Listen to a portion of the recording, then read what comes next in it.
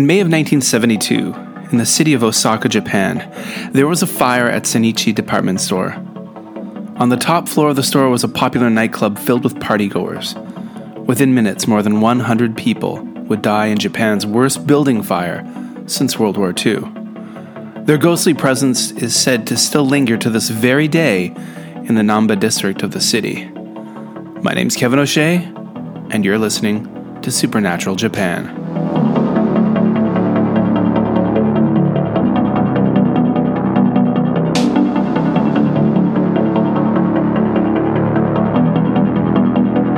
Supernatural Japan, Episode 1, Sennichi Department Store Fire, and Hauntings at Big Camera. Welcome to Supernatural Japan. My name is Kevin O'Shea, and I'm your host as we explore some of the most mysterious aspects of Japan. From haunted places, ghostly tales, to encounters with UFOs, we'll cover all things supernatural in a country that never ceases to surprise us. Now, I wanted to start this first episode with taking a quick look at the city of Osaka, Japan itself. So Osaka is a city in Japan, and it's located at the mouth of the Yodo River on Osaka Bay, in the Kansai region of the main island of Honshu. The city is the capital of Osaka Prefecture.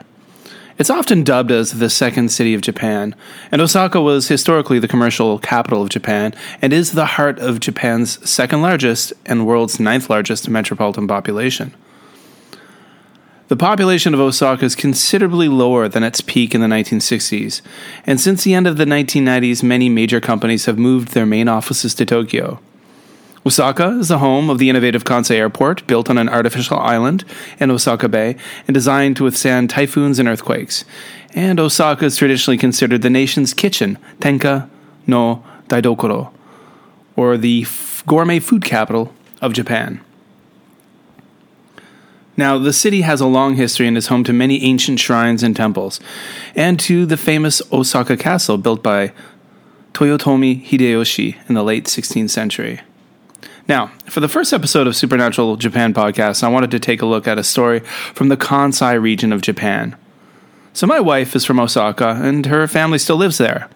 I lived in nearby Kobe for nearly 10 years, and now every time we return to Japan to visit family, we base ourselves in Osaka. During 2020, for almost an entire year, my family wasn't able to return to where I work in Shenzhen, China, and spent a lot of that time living in the Nishiyodagawa ward of Osaka. Now, I spent countless hours wandering the old back streets of that older part of Osaka, mostly at night, documenting abandoned buildings and other creepy things that I saw. And if any place in Japan were to be haunted or host the supernatural, those old neighborhoods would be the perfect place. In Episode 1, we're going to take a look at one of the most tragic incidents in modern Osaka, an incident that led to the area being known as a haunted place, the area that is now known to be haunted, to have the haunted electronics shop Big Camera. So today, in the Namba district of Osaka, there stands an 8-story building that houses one of Osaka's most famous electronics shops, Big Camera.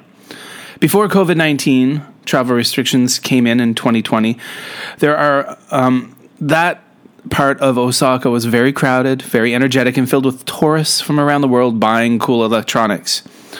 The store stands at the entrance of the Sennichi shopping arcade, a street filled with shops and restaurants. There are several Big Camera locations in Osaka, but the one in Namba is apparently haunted. Apparently it's quite haunted. The entire area where Big Camera now stands has quite a dark and somber past. The Battle of Tanaji in 1615 left many thousands of people dead. Tokugawa Ieyasu ordered the corpses to be buried in a number of mass graves, and one of these is reputed to be located beneath the Big Camera building. During the Tokugawa shogunate, the land was also used, they say, as an execution ground.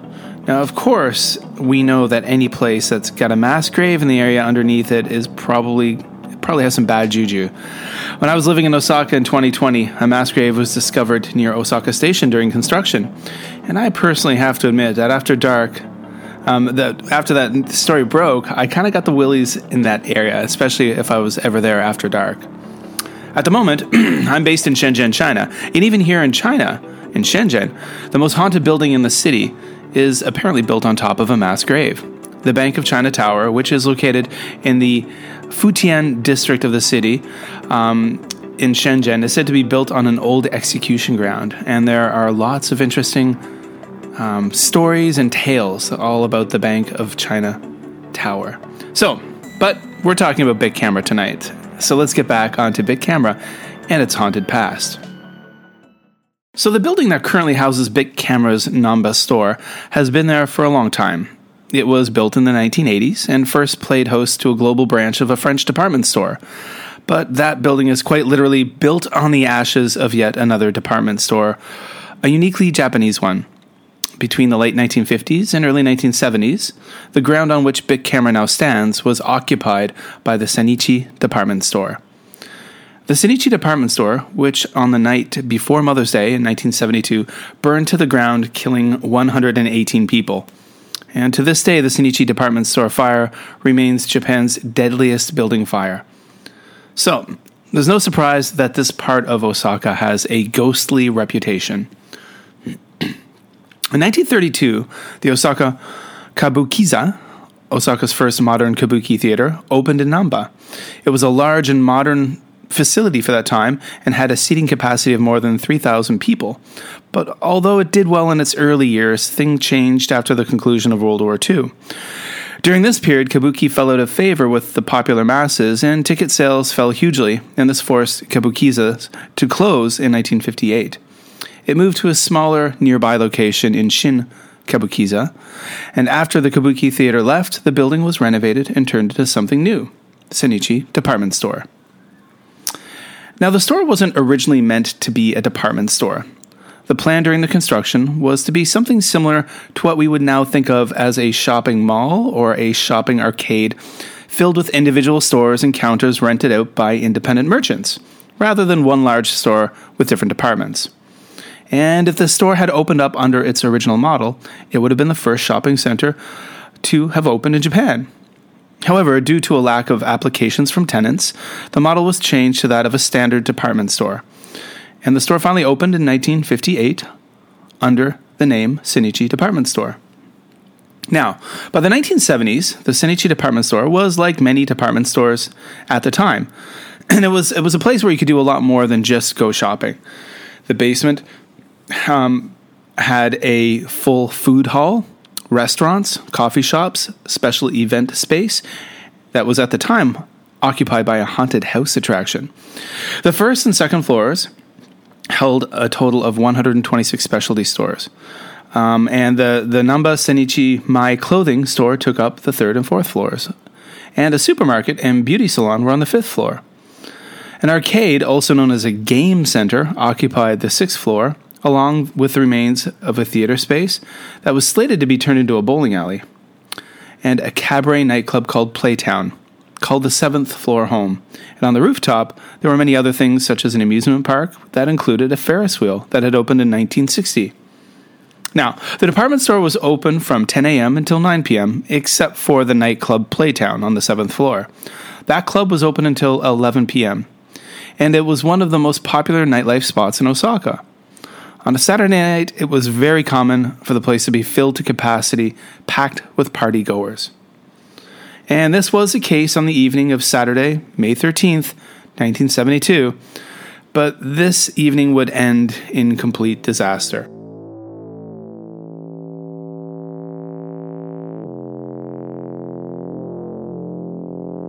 Around 10:27 p.m., flames were sparked on the third floor near the bedding and kimono department. Now, people aren't sure exactly how the fire started, but many people suspect it was a cigarette butt thrown by a construction worker. But it also could have been the fault of faulty wiring. Extensive electrical work was scheduled to be carried out on the third floor in just a little over a week, and the presence of construction workers who were preparing the area for the upcoming work, and there was a possibility of a flaw in the electrical system which may have triggered the fire. Whatever the case, the effect was immediate, as there was a column of flames and a wave of thick black smoke. Efforts to extinguish the flames failed. It was simply too strong and burned too brightly. By 10:40 p.m., that's right, just a few minutes later, it made it to the fourth floor through an opening in an escalator whose fire cover shutter was open. From there, it continued to spread, sucking up all of the oxygen in the building. Around this time, the partygoers at Playtown began to detect the presence of smoke. They soon realized that the building was ablaze. The elevators were inoperable, but due to some fatal flaws in design of the building and issues with the construction within it, so they couldn't use those elevators. The fire exits weren't accessible either. It was found that the fire exits had been locked, and by the time the first firefighters arrived at 10:43, the inside of the club had turned into a scene of mass panic. At 10:49, the lights went out, and that's when people inside who were trapped started to jump out of the windows. Some people did escape, but by 11:30 p.m., it was determined that there were no more survivors left alive in the building. Firefighters stopped trying to rescue people and focused on putting out the fire. The fire was finally put out at 5:30 p.m. on the following day, Monday, May 14th. The city department store fire ultimately claimed 118 lives, most from carbon monoxide poisoning, but some fell to their deaths and 3 from injuries sustained during the mass panic. They were basically trampled as people in the club tried to escape. All of them had been at the Playtown club when the fire began. The death toll, combined with the additional 78 injured people during the night, had cemented this as the worst building fire in post-war Japanese history. Now, the ruins of the former department store remained in place for a full decade before finally being demolished in 1982. And just 2 years later, in 1984, a new shop opened in the newly constructed building where Sennichi department store had once stood. A branch of the French department store Printemps, which had started to recently expand globally, was built in its place. The French department store would eventually go out of business. The building had been renovated almost 2 decades later. In 2001, it reopened with yet another tenant within. In 2001, the Namba location of Bic Camera began welcoming customers, and it's still there today. Now, with a past like that, obviously a lot of strange things are rumored to have happened in that area after the fire. After the French department store had opened, there were rumors about ghostly things that were happening. It said that staff refused to work unless they could wear protective prayer beads to ward off spirits. One story goes that on a special late-night sale from the gift wrapping counter area, a woman's voice could be heard to shout, "Fire! Fire! Fire!" This ghostly alarm can be heard at the same time the fire started on the 13th of May. Now, it's also been reported by many employees who smoked in the underground employee lounge that they would get a heavy feeling on their shoulders, like a strong pushing feeling on their shoulders, and they would constantly feel this if they were smoking. Was this because the 1972 fire had possibly been started by a cigarette or a smoking accident? Do you think that ghosts were really unhappy with people smoking? Some witnesses say they've seen women wearing kimonos in the restroom who simply disappear into the wall. Now, people in the neighborhood around the Sennichi arcade have said that they hear sometimes the sounds of heavy thuds at night. Now, could this be the sound of people falling just like they did that night in 1972 as they jumped for survival and ultimately death out of the windows of the Playtown nightclub? Some people say that sometimes when they're traveling in the Sennichi subway line running underneath the building, they can hear cries of help floating out of the walls. There are also tales of taxi drivers picking up women dressed in kimonos in front of the building. The women get in the cabs and make small talk with the drivers. The drivers will sometimes find that the passengers have vanished by the time they arrive at the destination. The club did have a number of kimono-wearing hostesses who worked at the Playtown nightclub that night. So, there was also a story that the company that supplied the elevator music to the store had received complaints of strange sounds that were mixed with recordings that were scaring the elevator staff. The sound company checked the state of the tapes in the elevator and heard the strange and distinct sound of women crying.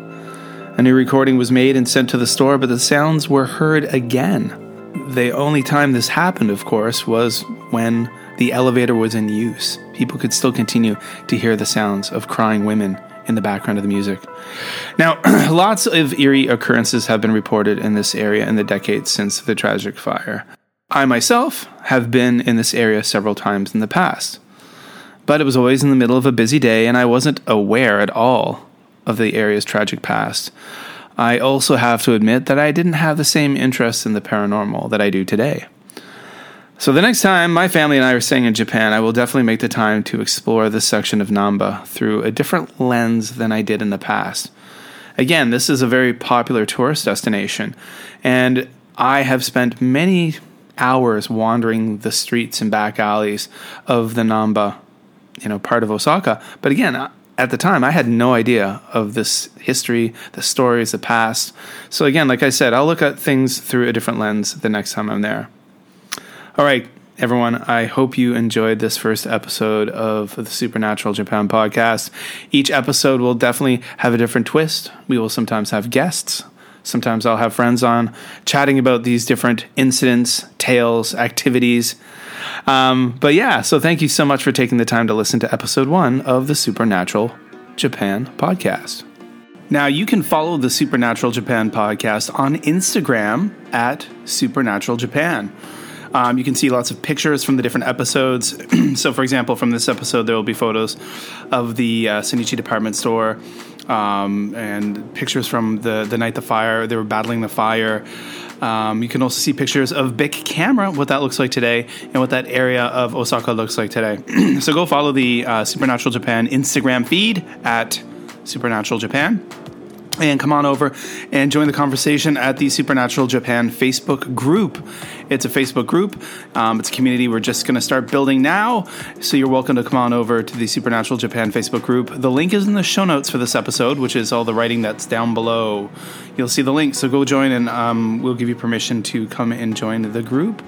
And that's it for now. Of course, be sure to rate the podcast wherever you listen to it. And give us a review. We're new on Anchor, and soon, well, maybe you're listening to this on Apple Podcasts as well. It's a brand new podcast, so we would really appreciate your support. That would be super duper awesome. And I mean, this is going to be a podcast that's all about the weird side of Japan, sometimes serious, sometimes not so serious. But each episode will be something very interesting indeed. All right, so I'm Kevin, I'm your host, and looking forward to you listening to us again.